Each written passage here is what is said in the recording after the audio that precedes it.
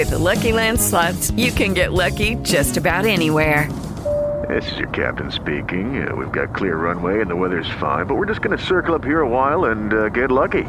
No, nothing like that. It's just these cash prizes add up quick. So I suggest you sit back, keep your tray table upright, and start getting lucky.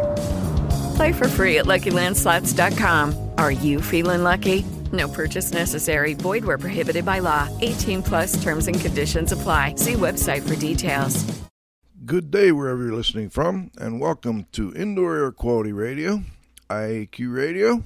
It's Friday, October 2nd, 2015. This week is episode 385.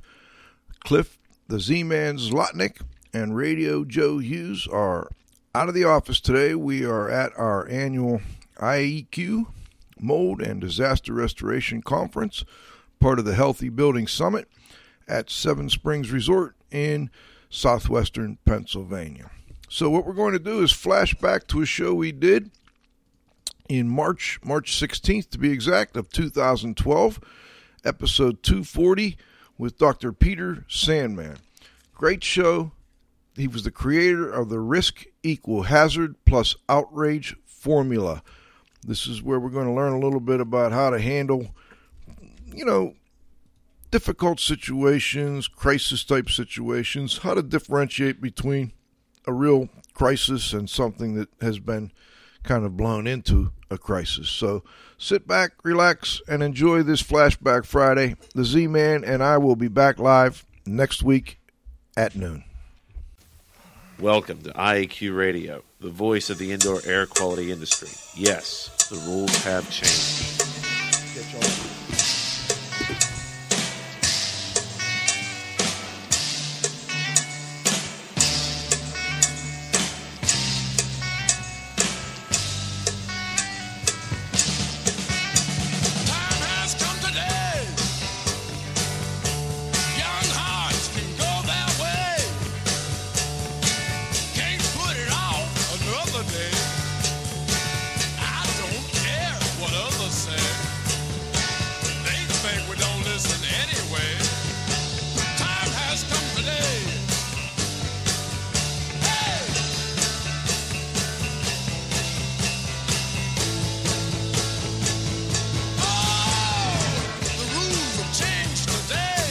Yes, the rules have changed. Good day wherever you're listening from, and welcome to Indoor Air Quality Radio, IAQ Radio, for Friday, March 16th, 2012. This week, episode 240 comes to you from Studio C in beautiful McKees Rocks, Pennsylvania. My name is Radio Joe Hughes. Here with me in the studio, I'm back in the studio with the Z-Man, Cliff Zlotnick. Joe, I'm glad you're back. It's good to be back, Cliff. Assisting at the controls, as always, is our engineer, Roxy V, Val Bender. Good morning. Happy Friday. Hello, Val. And, of course, joining us later by phone, back from vacation, will be our technical director, Dr. Dietrich Wild. Today's segments include an interview with Dr. Peter Sandman on risk communication issues. We're going to have a great interview with one of the preeminent experts on risk communication issues, and we're going to try and bring it around to indoor air quality and disaster restoration type issues. Of course, we'll have the radio trivia question, our interview, our halftime, and then, of course, we'll finish with the roundup. Before we get started, we've got to thank our marquee sponsors. Net Claims Now, providing insurance billing services for the restoration industry for fire, water, mold, and reconstruction billing. Learn more about them at www.netclaimsnow.com. Indoor Environment Connections, the newspaper for the IAQ industry. Subscriptions and advertising information are available at ieconnections.com. John Don Products, where restoration and abatement contractors shop. Visit them at www.jondon.com. Clean Facts and Cleaning and Maintenance Management Magazine, your source for cleaning and maintenance news. Visit them at cleanfax.com and cmmonline.com.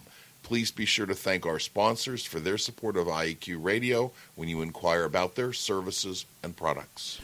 All right. To listen to the show, of course, you can follow your link from the show invitation that says go to the show, or that button go to show on the IAQradio.com website. You can also stream past shows directly from our website homepage, or download it by following the go to show link. Right click on the download button and save it to your favorite MP3 player. You can, of course, also get them from iTunes. Don't forget, we also have the certification maintenance points available, IICRC continuing education credits, or ACAC renewal credits. Just email me at joe.hughes@iaqtraining.com. And last but not least, please visit the IAQ Training Institute website for the most current dates for the training you trust at iaqtraining.com. Let's turn it over to the Z-Man for today's IAQ Radio trivia question. Thanks, Joe.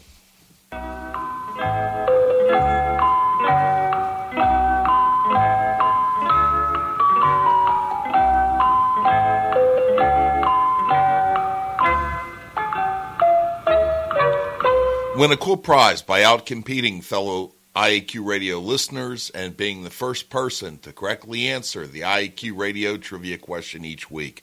Submitting your answer is very easy. Email it to czlotnick@cs.com, or if you're listening to the show live, you can text in the answer on your computer. Congratulations. To Andy Krasowski, Concast Metal Products, Mars, PA, for yet another time being the first person to identify Wi-Fi as the technology that an Australian named John O'Sullivan and his colleagues stumbled onto in 1992 when he was trying to detect the radio pulse of exploding mini black holes. The IQ Radio Trivia question for Friday, March 16th, 2012 has been sponsored by Triska, the Tri-State Restorers and Specialty Cleaners Association, who have been serving the needs of and advocating for their members for over 30 years. Triska is your source to industry training, certification, standards, and events. Check out their new electronic membership category at www.trsca.org. Now for this week's trivia question. What historical event occurred in Pennsylvania in March of 1979 that required significant hazard communication management? Back to you, Joe. I see Andy's back. Huh?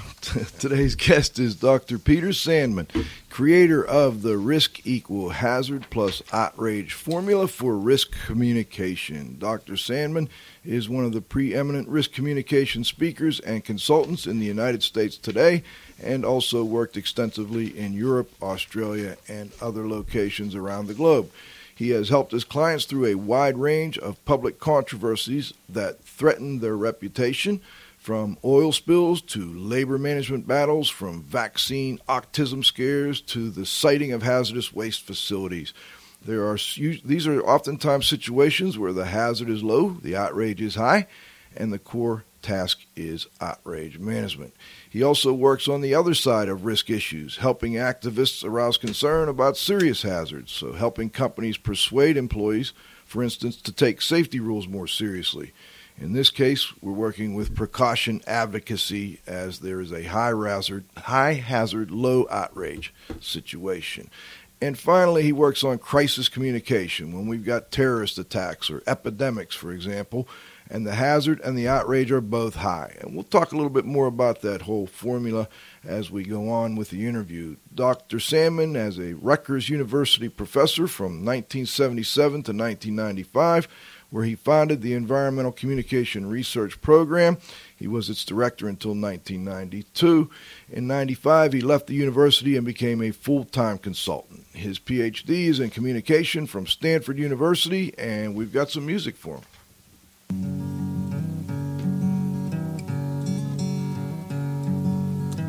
Hello there, Sandman, won't you come in, sit yourself down. Hey there, Sandman, I know you've been working downtown. Hello, Dr. Sandman, do we have you on the phone? Yes, hi. How are you? Great, thanks. Welcome. We're great. Thanks for. Well, we appreciate you joining us. I know you've been a busy gentleman, and you're well known in the risk communication area. How did you become interested in risk communication? Well, I started out actually in environmental communication. I started out as an environmental activist. I was a communication graduate student, interested in the question of how do you get people more worried about the environment? How do you persuade people to take environmental issues seriously? And it was maybe 10 or 15 years after that, that it started in the 60s, but it wasn't really until the early 80s that I broadened my interest in environmental activism to a broader analysis that says, sometimes you need to scare people, sometimes you need to reassure people, sometimes you need to guide people, and I sort of moved past the environmental title of I still do environmental work, but I broadened it to risk communication. Yes, Dr. Sandman. Prior to your pioneering efforts, how was risk communication handled? Well, part of risk communication, the part of risk communication that involves alerting people to risk, warning people about risk, has a very long history. It goes back to Aristotle, and long before I got into the field, there were experts and researchers and professionals in warning, in health communication, and how to persuade people to quit smoking or to wear their seatbelts. That has a very, very long history. It's the other side that I probably made the biggest contributions to. That is, what do you do when people are more upset than they ought to be? And I think the only handle on that before I and some other people that joined me in this work before the 1980s or so, the only handle on that was public relations, and it wasn't a very good handle. And that kind of risk communication, which I call outrage management, really didn't get launched until the 80s. Would you describe what occurred before you got actively involved as really dealing with numbers, telling the public what the numbers were and explaining the numbers and interpreting the numbers? Well, yeah, the natural thing to do, especially if you're a technical person, and people are, upset with you and upset with the situation, and they think it's dangerous and they think it's killing them, and it's not, and you have a master's degree or you have a PhD and you know a lot of data. The most natural thing in the world is to think, well, if I just explain to them why they're wrong, they'll get it and they'll calm down. And that flies in the face of several problems. One problem is that people don't understand numbers very easily. Another problem is that when people are upset, they're in no mood to hear numbers. They may be in no mood to hear anything. They may need to vent and tell you how upset they are before they can listen to you at all. But even when they start listening to you, numbers is not high on their agenda of what they want to talk about. And trust may be low. They may not believe you. There are all kinds of barriers. So that sort of one of the basic principles here is when people are upset and you think they're mistakenly upset, teaching them how stupid they're being is not the path to calming them down. I can imagine. Let's talk a little bit about just who you do this work for. I assume, you've probably got some manufacturers and big companies like that, maybe oil companies, et cetera, maybe some government clients. Can you tell us if we've missed any that our listeners might find, might not have thought of as someone that would need risk communication help? I would say maybe a little over half my work is with industry. And it's different industries at different times. As you say, the oil industry has been a big client. The mining industry has. The waste management industry has. Power generation, chemicals. If you look at an industry that's in trouble, it's probably been, a pretty good client over the years. But that's maybe a little over half of my work. The rest of it is with a much wider range of clients. I do a lot of work with government agencies of all kinds. Some of them are obvious, like EPA and health departments and things like that. Some of them are less obvious, like working with the FBI or working with transportation. So a lot of work with government. I do some work with the media, some work with activists. So, and every once in a while, an ordinary, normal person calls me up and hires me to help guide them through some kind of risk communication dilemma. But that's the range. Right. I also noticed that you did a lot of articles and still do for the Synergist, which I guess is published by an industry association, the American Industrial Hygiene Association. Have you had other organizations like that contact you as well? Well, yeah. Much of my industry work turns out to be with industry associations or trade associations of one sort or another, and of course much of it is with individual companies.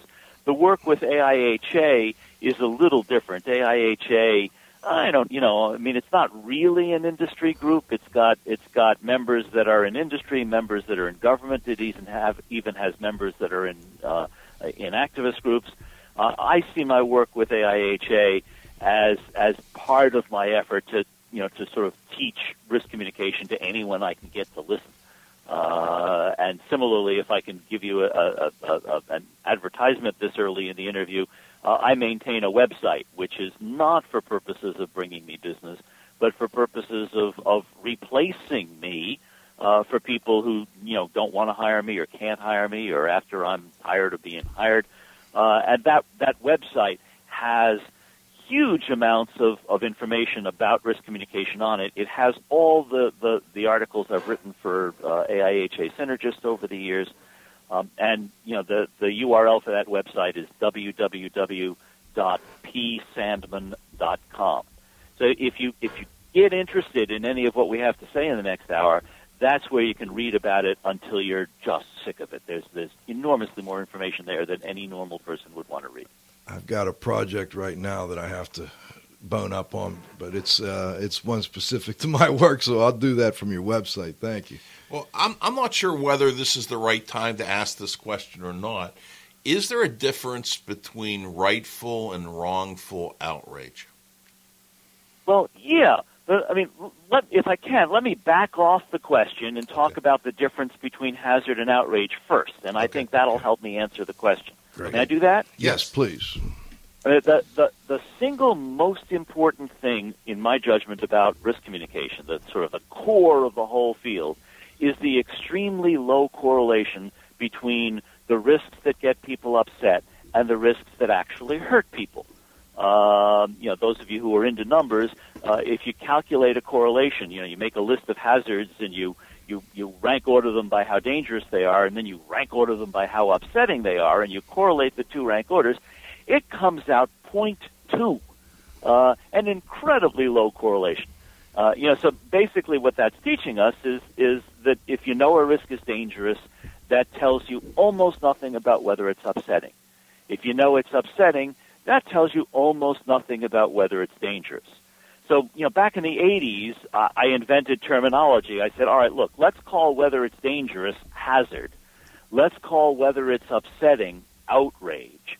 And I coined the formula that sent my children to college and is probably going to send my grandchildren to college. And that formula is very simple. Risk equals hazard plus outrage. That is, there are two components of risk. One is whether it's dangerous. That's the hazard. And the other is whether it's upsetting. That's the outrage. Now, one of the things you always want is to have the outrage proportional to the hazard. So that, the goal is to have people as upset as the technical seriousness of the risk justifies. Okay? So that's sort of the answer to your question. If the hazard is high, then high outrage is a good thing because, you want people upset about serious risks so that they'll take precautions.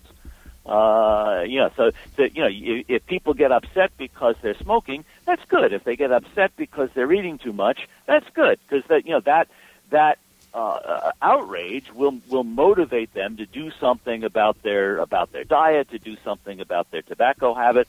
So that's a good thing. If people are outraged out of proportion to the outrage, out of proportion to the hazard in either direction, that's bad. So if it's dangerous and they're not upset, that's a problem. If they're upset and it's not dangerous, that's a different problem. Am I making sense so far? Absolutely. Now, can you go back and give me a couple of examples of things that people feel are more of a hazard than they are when you look at the actual numbers? Okay, I mean, the risks that are high in outrage and low in hazard. There are lots of them, and there are lots of exceptions to some of the basic examples. So I would say, for example, most Superfund sites are much higher outrage than hazard. That is, the neighbors of that Superfund site are much more upset usually than they are endangered. But not always. You can find hazardous waste sites where the neighbors are copacetic and the hazard is high. So it's not always true. But in general, people who live near a hazardous waste site are more upset than they ought to be. People who live near a nuclear power plant are more upset than they ought to be. But that turned out not to be so in Fukushima. So again, there are generalizations, and then sometimes there are exceptions. That as you know, that happens in anything that's grounded in statistics. There will be events that run against the trend. Not all of these things, the examples I've given you are largely environmental examples, but there are examples out of other spheres of life as well. People are much more likely to get upset about the risk of a stranger abducting their child than the size of that hazard justifies.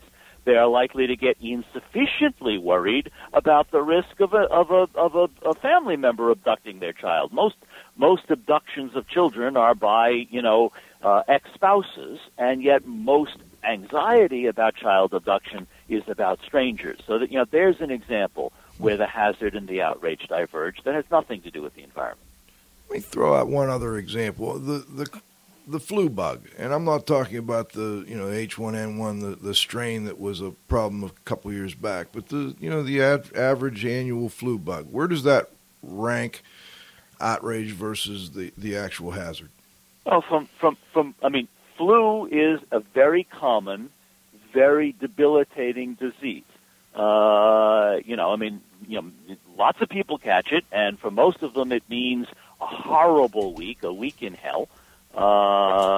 Sicker than a dog. If you think you had flu and you weren't sicker than a dog, you probably didn't have flu. You might have had a mild case, but flu is a serious disease which gets insufficient respect. People misuse the term. They say I had flu when all they had is a cold. So I would say in general, people are insufficiently outraged, insufficiently worried about flu. Which keeps them from, getting their flu shot under circumstances when it would be wise for them to do so. And then, obviously there are exceptions. There are people who are, who imagine that flu is deadlier than it is, and imagine that, if anyone they know gets the flu, that person's probably going to die, which is not true. For most people, flu is a bigger hazard than it is an outrage. So would you say that's a hazard high, outrage low category? Well, let's go back to the category. Let's do that. Yeah. Okay.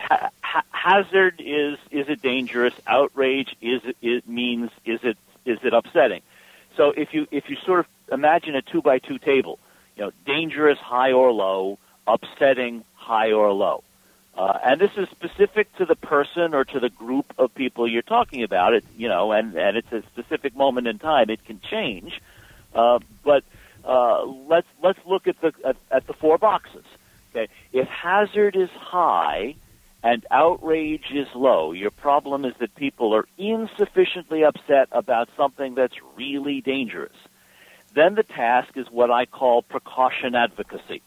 The goal is to get people to take the risk more seriously so that they'll take precautions. You're trying to shake them by their collective lapels and say, look here, this is dangerous. This could kill you. Do something. Wear a hard hat. Wear a condom. Wear a seatbelt. not necessarily all at the same time. Precaution advocacy is all about increasing the outrage in order to get people to take serious risks more seriously. And, when health departments do flu campaigns, flu vaccination campaigns, when they try to persuade people to get their flu shot, their assumption is that people are insufficiently outraged about flu, and they're doing precaution advocacy. They're trying to increase flu outrage in order to get more people to get the flu shot. Okay? That's one corner. In the opposite corner, you have the situation where the hazard is low and the outrage is high. And that's certainly one of the most common indoor environmental quality issues. When people, it's not that there are no indoor environmental quality issues, but people may be exaggerating the issues. People may be much more upset, much more worried, much more angry than the situation justifies. And a technical person, someone from your listening audience may come into that situation and they're facing a homeowner or a renter or the employees of a business that are convinced that they've got a sick building. They're convinced that some kind of pathogen in the building is incredibly dangerous to them, and obviously, if you're a good technical person, you want to take seriously the possibility that they're flat out right. But you look into it, you find out they're not right, that, there are minor indoor environmental quality problems, but they are pretty minor, and they don't account for the symptoms that people are imagining they have. That's all the opposite problem, and I call that outrage management. You're trying to manage the outrage down rather than up. And, as is true already, I think, pretty obvious from those two examples, is, you want to know how high the hazard is before you decide where you want the outrage. So managing the outrage up is the right thing to do when the hazard is high. Managing the outrage down is the right thing to do when the hazard is low. People can disagree on that, but, it's dishonorable if you know it's a serious risk to try to tell people not to be upset. It's dishonorable if you know it's a trivial risk to try to get people upset. You're trying to get the level of outrage that the hazard justifies. Now, the third box, and this is also very relevant, I think, to your listeners, the third box is when the hazard and the outrage are both high. People are upset, and they're right to be upset because it's really dangerous. And that I call crisis communication. If the paradigm in precaution advocacy is watch out, the paradigm in outrage management is calm down. The paradigm in crisis communication is we'll get through this together. You're not trying to reduce the outrage because they're right to have high outrage. You're not trying to increase the outrage because it's high enough already. You're trying to help people bear the outrage. You're trying to help them bear the difficult situation. And you're trying to help them make wise rather than unwise decisions. So the other major audience that you guys have, is restoration after a real emergency, after a fire or after a natural disaster. That's crisis communication. It's a very different situation if you're talking to someone who thinks their home is damaged when it really isn't, than if you're talking to someone who knows perfectly well their home is damaged and they're devastated. So that's the third box, and it's an entirely, each of those three is an entirely different kind of risk communication. And finally, the fourth box is when the hazard is low and the outrage is also low. And I've never found a way to earn a living down there. If hazard, I divide my time about equally among the other three. But if people are rightly apathetic about a risk that's genuinely trivial, why are you talking to them? What would you say? Congratulations on your apathy. You're right. This really doesn't matter. So I say to clients, look, if people aren't upset and the risk isn't serious, leave them alone. But in the other three, if people are more upset than they should be, or less upset than they should be, or rightly very upset, then there's a lot of communicating to be done. You know, I had a real quick one. Is that what, I swear somewhere along the way in my reading, is that what you called the sweet spot, or was that another of the boxes? Oh, the sweet spot is right in the middle. I skipped the sweet spot to make life easier, but you've been reading too much. Okay. Right in the middle, where the hazard is neither high nor low, it's kind of intermediate, and the outrage is neither high nor low, it's also intermediate. That's what I call the sweet spot, because that's a place where risk communication is both useful and easy. People are upset enough that they're listening, they're not apathetic, but they're not so upset that they're freaking out. So they're paying attention and they're asking smart questions. And the hazard is high enough that it's worth your time to talk to them, but it's not so high that you need to evacuate them first or inoculate them or take some other emergency action. So when hazard is intermediate and outrage is also intermediate, that's real risk communication. But I don't do it much because it's easy, and no one wants to pay my hourly rate to do anything easy. Well, I think that really helps me, because I run into that situation pretty frequently with indoor air quality problems. I don't run into a lot of people that are too outraged.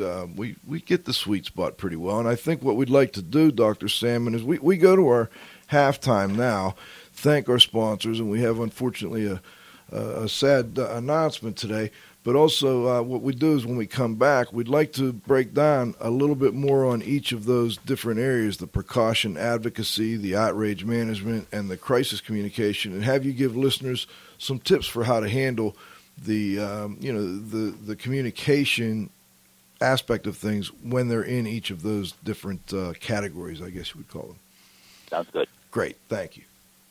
Thanks to our association sponsors, the National Air Duct Cleaners Association, NADCA, is the leading authority for information on HVAC inspection, cleaning, and restoration.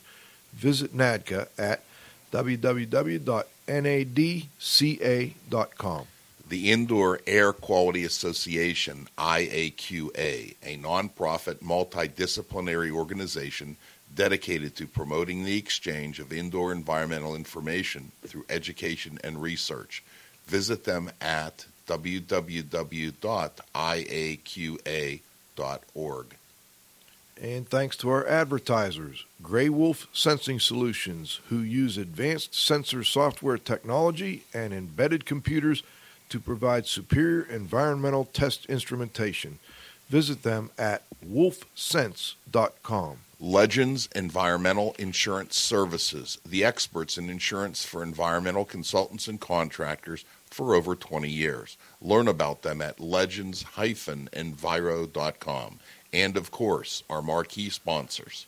Net Claims Now, providing insurance billing services for the restoration industry for fire, water, mold, and reconstruction billing. Learn more about them at www.netclaimsnow.com. Indoor Environment Connections, the newspaper for the IAQ industry. Subscriptions and advertising information are available at ieconnections.com. John Don Products, where restoration and abatement contractors shop. Visit them at www.jondon.com. Clean Facts and Cleaning and Maintenance Management Magazine, your source for cleaning and maintenance news. Visit them at cleanfax.com and cmmonline.com.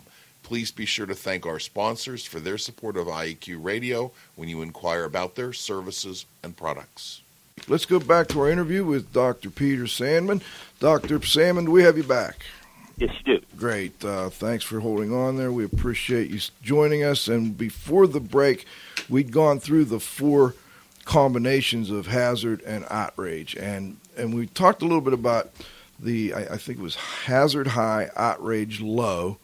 And you mentioned that was a situation where precaution advocacy was advised. Can you talk to us a little bit about how you actually, do precaution advocacy? Well, the core of precaution advocacy is the fact that people are apathetic. They're not worried about what you want them to be worried about. And that's not usually because they're apathetic about everything. It's because they're busy worrying about other things. People have a worry agenda, and it's usually full. There aren't a lot of people walking around saying, I don't have enough to worry about. So precaution advocacy is a competition. You're trying to get them more upset about your risk at the expense of some other risk that they're going to become less upset about because they haven't got the capacity to become endlessly upset. Some of the things you need to do to win in that competition, some of them are obvious. One, you have to keep your message short because apathetic people have a short attention span. You have to make it interesting because obviously they're not already interested or they wouldn't be apathetic. You have to stay on message. You're going to have a very narrow window of opportunity to try to persuade people. You don't want to waste it with irrelevancies.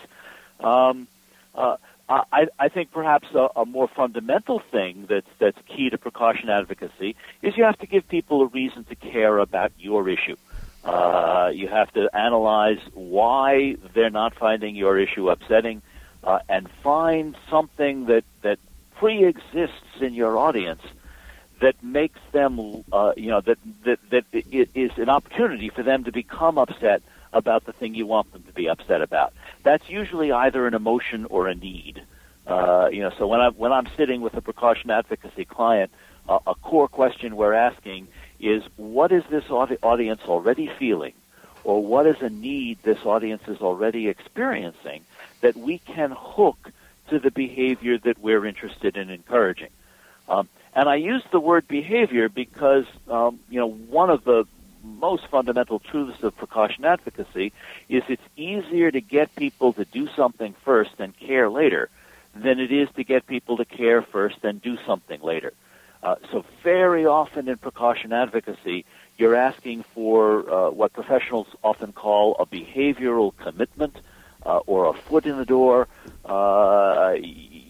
and you might offer people pretty silly reasons to do something. I mean, people sign petitions, for example, because they don't want to appear rude. And if a well-dressed person asks nicely for you to sign their petition, you may sign their petition. After signing their petition, you're much more interested in reading their literature than you were before you signed the petition, because now you signed the petition, you're wondering what you just got yourself into. You're wondering whether you were foolish to do that. So now you have a need to know. So information that is used to justify a behavioral commitment is much more readily absorbed than information that is used to challenge a habitual behavior. Do you see the difference? I mean, it's all the difference in the world between getting me to do something new and then telling me why I did it and telling me why I should do it when I haven't done it, which is much, much harder. I do. I think I have an example. Let me see if this strikes as a good example for you. Currently, there are major budget cuts in the field of healthy homes, and especially in the lead hazard reduction area. Now, we know lead is a high hazard. Lead poisoning in children is a high hazard thing, and it appears right now that there's not a great deal of concern about the fact that these cuts are being made. They did start with some petitions, and they have people signing these petitions. Is that a good example? And maybe what would be the next step once you have the people signing these petitions? I mean, if I were trying to mobilize people to get more concerned about lead, I might ask them to sign petitions. I might ask them to join me in protesting against some particularly egregious source of lead. I wouldn't burden them with a lot of information. I wouldn't burden them with a lot of evidence. I would try and come up with a behavior that wasn't too difficult, was kind of entertaining, was easy to do, and get them to do that first. And then as soon as I got people to do something that was compatible with my goal, then I would inundate them with congratulations and information about how, the contribution they've just made to the battle against lead contamination. And I would, having gotten the initial behavior, which might be signing a petition, then I would, but the petition isn't its own reward. The petition isn't incredibly valuable in itself. It's a foot in the door. So now I want to tell people what it means that they signed the petition, what that represents a commitment to, and what other things they can do to continue to actualize that commitment. So like calling their congressman or something like that. That's right. So you build from small behaviors to bigger behaviors, using information to justify the behavior you just got, and link it to the next behavior you're going to ask for. Great. One other thing I think I ought to say about precaution advocacy, and it's a good sort of lead-in to switching to outrage management, and that is this. Sometimes what looks like a precaution advocacy problem about the risk is actually an outrage management problem about the precaution. Now, that may sound complicated, but an example will make it very clear. Okay. If you've got employees in your, IEQ operation, and they're not wearing their PPE, they're not wearing their safety gear, one possibility, let's say they're not wearing a hard hat in a situation where they really should be wearing their hard hat. One possibility is that they're insufficiently outraged, insufficiently upset about the danger of getting knocked on the head. That would be a precaution advocacy problem. But there's another possibility. They may hate the hard hat. It itches. It makes you sweat too much. It interferes with the visibility. It's uncomfortable. It looks geeky. Whatever the combination of motives are that makes them hate the hard hat. All right, now you have, instead of having a precaution advocacy problem that focuses on getting hit on the head, you've got an outrage management problem that focuses on hard hats. And you need to diagnose which one is the main problem, because teaching people that it's dangerous in there is very different from, let's say, making hard hats more attractive. Put decals on them. Let them put decals on them that, the decals that indicate membership, decals that indicate individuality, the name of their spouse or their girlfriend or their dog or whatever. Pass rules that say you're not allowed to wear the hard hat unless you're in a dangerous place. So the hard hat becomes a symbol of courage instead of a symbol of cowardice. There are things you do if the problem isn't precaution advocacy about getting hit on the head, but outrage management about the PPE. It's a question you always want to ask in precaution advocacy. Might my problem be, at least in part, outrage management about the precaution instead of precaution advocacy about the risk? I got it. Now let's go to the hazard's low and the outrage is high. And so we want to do outrage management, not like you just explained, outrage management because of what you just explained. But in this case, we've got a low hazard and we've got a high outrage. So we've got, let's say there's people concerned about an indoor air quality issue, and I'll tell you one that commonly comes up is mold. All right. And I'm not saying that it's not a problem. And like you have eloquently stated, there are times when there is appropriate outrage, and I think there are times when there's appropriate outrage over living in a moldy home. But Absolutely. Oftentimes it's a small problem, and there's more outrage than there is hazard. Can you tell us how to deal with that? Okay. The first and single most important thing to say is calm down doesn't work. Calm down is the paradigm. You're trying to calm them down. But calm down is never the message because it's not an effective message. Especially if your tone of voice makes it clear that what you're really saying is calm down, you hysterical fool. People don't like being called an hysterical fool. They don't like being told to calm down. Upset people don't get less upset when you tell them to get less upset. So that's a non-starter as a solution. The place to begin, I think, is by listening. People who are upset usually want to yell at you. If they think it's your fault, they want to yell at you about what you did wrong. If you're the landlord that let the place get moldy, or you're the building contractor that didn't fix it right in their judgment the first time, they want to yell at you about you. Even if you're the savior, you're going to come in and remedy the problem, and you didn't cause the problem. They still want to vent. They still want to tell you how awful it's been. And if you're going to, at the end of the day, try to convince them that it's not as dangerous as they think it is, it's crucial, absolutely crucial to listen to them vent. What I say to outrage management clients is don't even try to say anything about to correct their misimpressions. Don't even try to tell them that they're more upset than they ought to be. Don't in fact try to tell them anything until they're ready to listen. Until they in fact say, "Jesus, I've been yelling at you for an hour. You haven't said anything. What's your reaction? What have you got to tell me?" And you almost make them beg to talk before you talk, because they're so typically so desperate to vent and so uninterested in listening at the beginning. Then finally, when you really do get the floor, when it really is your turn to talk, the single most important thing to do is to demonstrate that you've heard them. So you want to you having listened to what they have to say, you want to tell them what they had to say. So you wind up in a public meeting, for example, after an hour of people venting, you may wind up saying, "Well, I've been listening for an hour, and if I'm hearing you right, there seem to be three main things that people are very unhappy about. They wish we hadn't done X. They're very angry that we did Y, and they're very worried that Z might happen."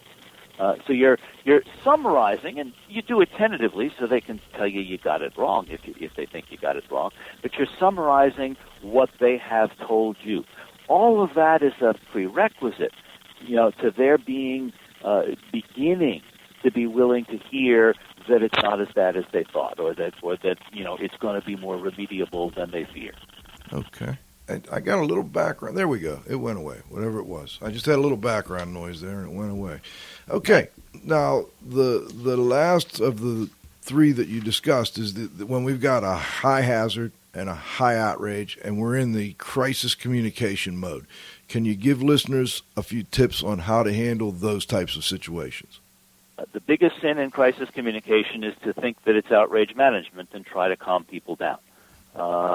People are upset in a crisis because it's a crisis, and they're not mistakenly upset; they're rightly upset. So the sin in crisis communication is anything that takes the form of "Don't worry about it, sweetheart." That's crappy outrage management too, but it's dishonorable crisis communication. You should be worried in a crisis. So you go to the other side. You acknowledge the validity of how upset people are. You instead of expressing optimism, you express determination. You never want to over reassure in a crisis. Very often crises are highly uncertain, and you want to acknowledge the uncertainty. We don't know how bad it'll get. If you're diagnosing a house problem and you already know the problem is serious, this is not somebody who's grossly overreacting, but you don't know how bad it is. You don't know you haven't got the details yet, and there's a range of possible outcomes, some of which are not too awful and some of which are really awful. You're going to want to acknowledge the uncertainty. And there are two anchors in a crisis, and in terms of explaining, how bad it might be. One anchor is the likeliest outcome. What do you think is probably going to happen, or what do you think is probably wrong? And the other anchor is the worst outcome that isn't vanishingly unlikely. It's not the absolutely worst outcome, because that's a reductio ad absurdum, and there is no worst case scenario. Whatever you come up with, I can say, not only that, but that's the day the Martians invade. There's never a worst-case scenario. What you're looking for is the worst case that strikes you as reasonable, the worst case that you're worried about as a professional. And those are the two questions we ask a plumber. They're the two questions we ask a doctor. They're the two questions we ask an indoor environmental quality consultant. They're the two questions everybody asks in a crisis. What do you think it is, and what are you worried it might be? What's the worst thing that you think it might be?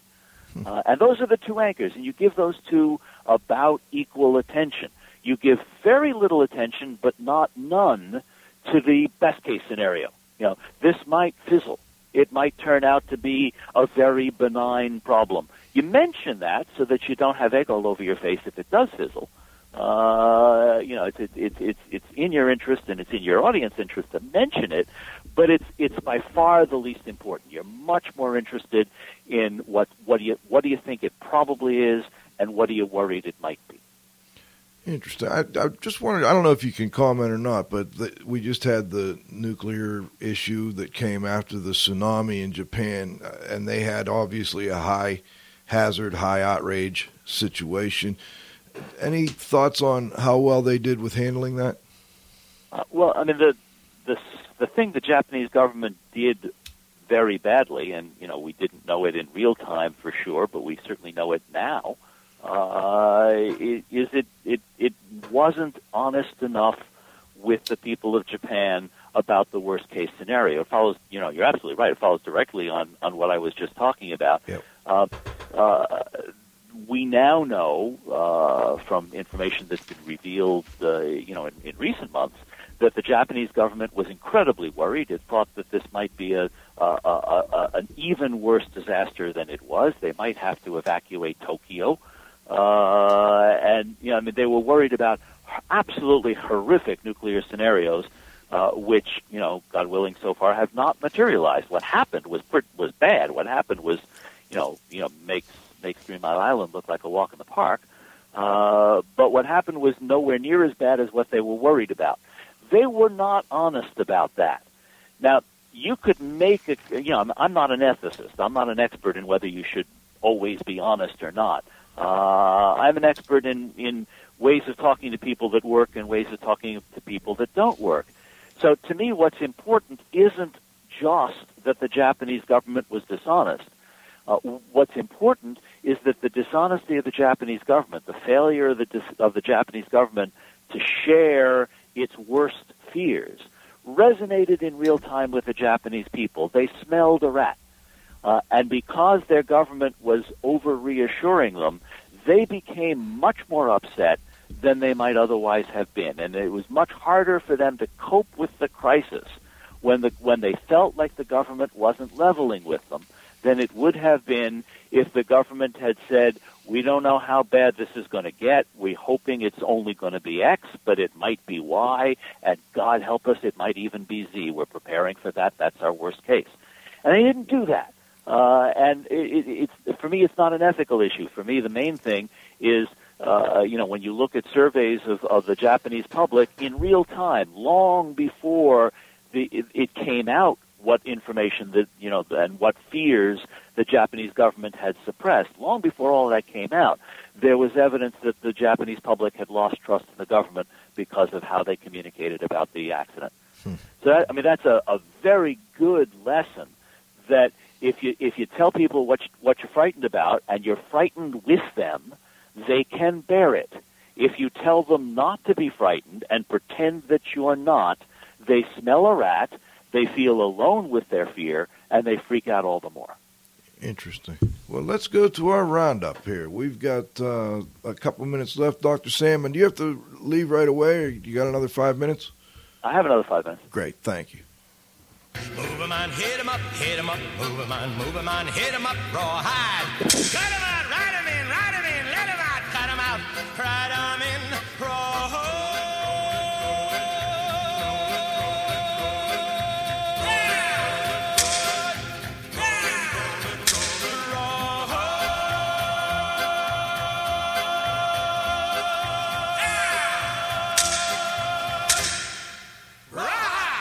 All right, let's go to Cliff. Do you want to get a question before Dr. Sure. Wow? Yeah, okay. sure. I can get one in. Dr. Sandman, one of the common things that happens in the field of disaster repair is the contractor knows what his capabilities are, and typically we're very, very confident on what the outcome is going to be. And I would say that we have a tendency to underpromise and over-deliver. But in these situations where there is, you call it a fire or bad water damage, a hazard high, outrage high situation, can you just provide some tips when the contractor just has this confidence that he knows, he's seen much worse. He knows what his capabilities are. He knows that, when it's all done, it's going to really be better than new. Just any tips on that? Well, it's a two-step process. I mean, you have to validate how upset people are. You have to validate how bad the situation is.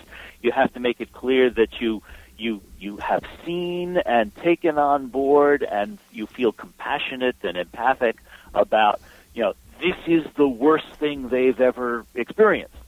And it's only in the context of all of that that you can begin to say, this is what you do for a living.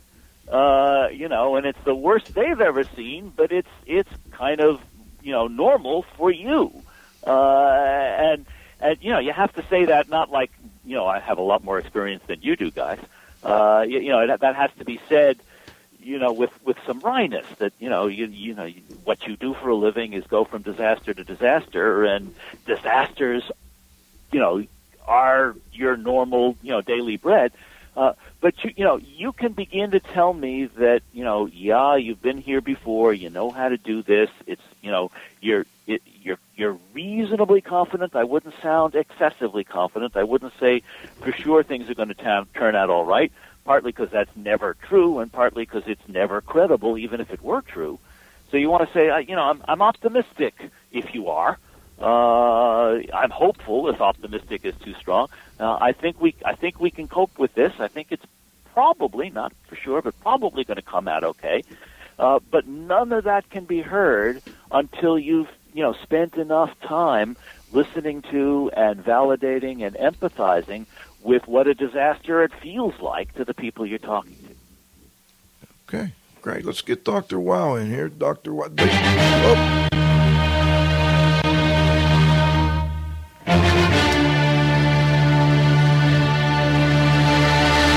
Hello, Dieter. I know this. You'll love this one. Yes, I do. Yes, I do. And long after I'm dead, other people will love it also. It's a brilliant piece of music. Anyway, I listened very, very carefully. I didn't know what was coming. I thought there would be more biostatistics and epidemiology, the study of people, which in a way it is, but not, the way it is done with math and statistics. And that I was that's what I was thinking I was going to get and listen to. I like every point that Dr. Sandman made. It's I ran into situations like this, or some of them that he ran into, where a waste disposal site, I get into the hazard in a few seconds, where a hazardous waste disposal site was developed. There was not a gram of anything. The earth was moved, and somebody died of cancer half a mile or a mile away from it, and it was due to that. There's nothing you can say. That's the same thing. I have friends and acquaintances. They will not go into an airport because they don't fly. That's too dangerous. You can give them all the statistics of how many people we kill with cars every year in the United States alone, which is approximately still about 40,000. And of course, they don't get headlines. And that is exactly a point that we were listening to that Dr. Sandman made.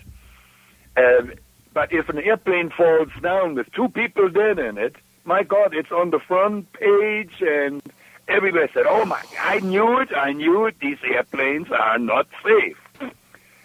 Interesting. As you say, it's not about statistics.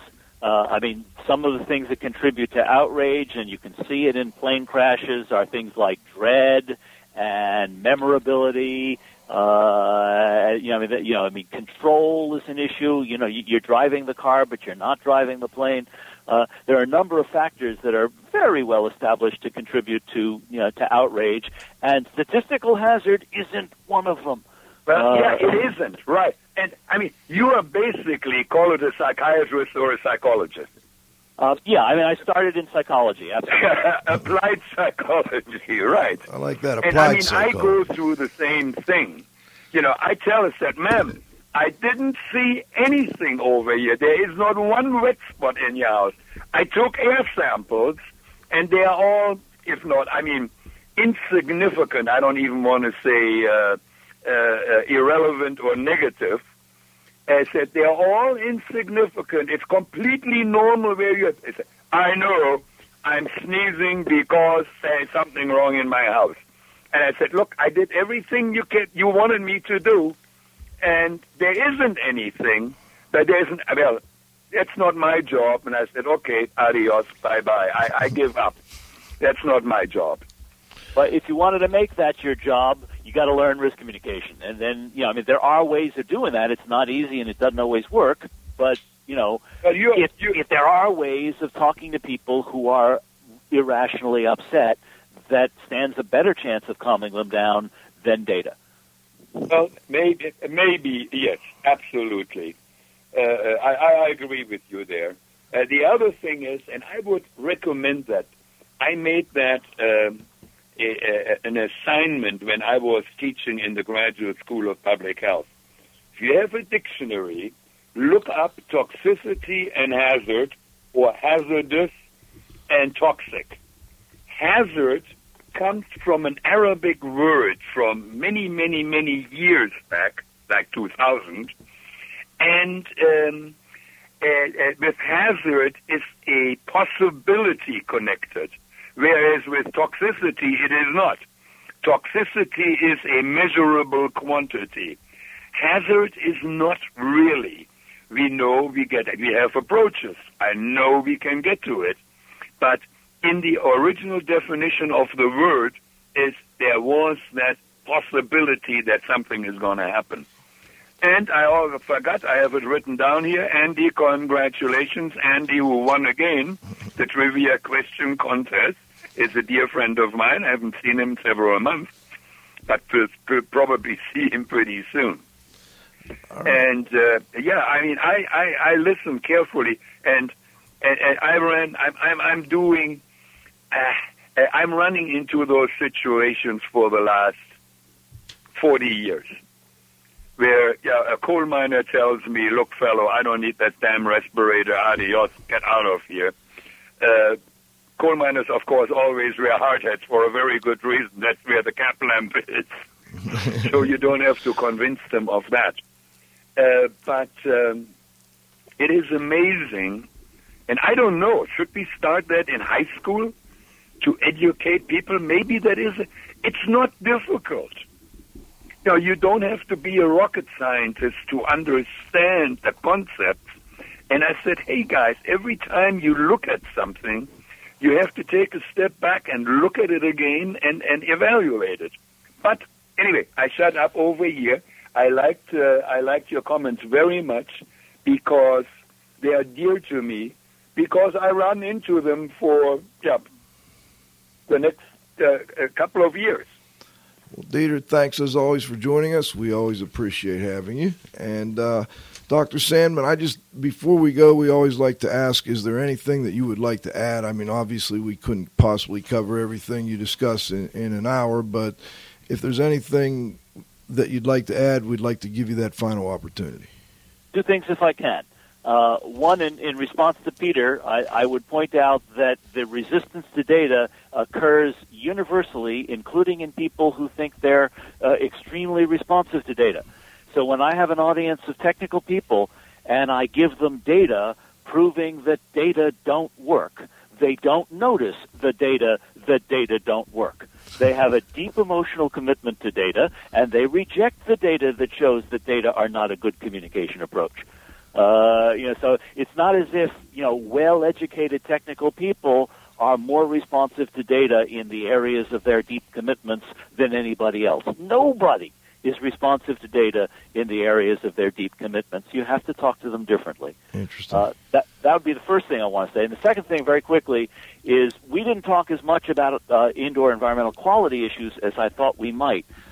If anyone is interested in a risk communication approach to indoor environmental quality, there is an article on my website called Indoor Air Quality Risk Communication. Before you fix anything, talk. And it has a list of what I consider the most important pointers in dealing with IAQ controversies that are low in hazard and high in outrage. The website is www.psandman.com. It's not commercial. I'm only trying to sell risk communication. I'm not trying to sell me. But that article on indoor air quality risk communication is something some of your listeners might want to read. I appreciate that. We'll put, Val, we need to put a link up to that for next week along with the blog. Cliff does a blog after every show, too, that we will put on our website and out with the next announcement for the next show. Well, this is Radio Joe Hughes thanking Dr. Peter Sandman. Thanks so much for joining us. I really enjoyed it, and I'm sure our listeners did too, and I learned a lot, and I'm going to use it when I go back to work on Monday. There you go. I'm going to take the weekend off, though. But thanks again for joining us, and have a great day. My pleasure. Thank you. All right. This is the Z-Man back in our seats here. It's been great. I appreciate always you holding down the fort the last couple of weeks for me here. Thanks to Val Bender for, once again, doing a great job. No glitches today. Nice job, Val. Beautiful. And, of course, to our technical director, Dr. Dietrich Wow. I want to say hi to Joe Panessa out there. I forgot to mention to Dr. Salmon that you sent us a little note here. Thank you, Joe. Always nice to hear from previous guests of the show. And, of course, to our most loyal listeners. And we're trying to get a show for next week. I hope we do it. We're working on Marty King and hopefully getting Ed Light back, talking a little fire. And then we may also do another tribute for Mr. Weaver. Thanks all for joining us. Please come back and join us next Friday at noon for the next broadcast of IAQ Radio.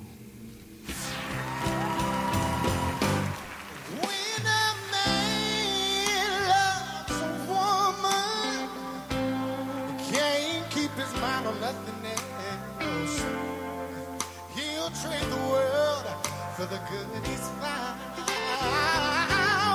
If she is bad, he ain't see it. She can't do no turning his back on his best friend. If he puts it down, well, this man loves your woman.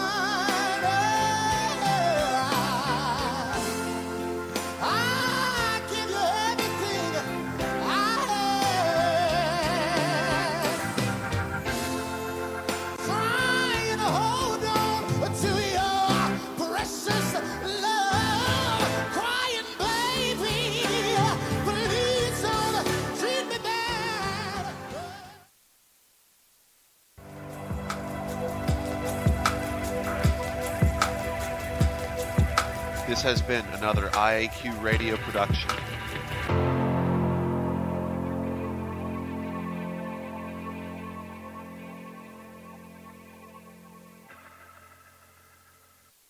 Judy was boring. Hello. Then Judy discovered ChumbaCasino.com. It's my little escape. Now Judy's the life of the party. Oh, baby, mama's bringing home the bacon. Whoa, take it easy, Judy. The Chumba life is for everybody. So go to ChumbaCasino.com and play over 100 casino-style games. Join today and play for free for your chance to redeem some serious prizes.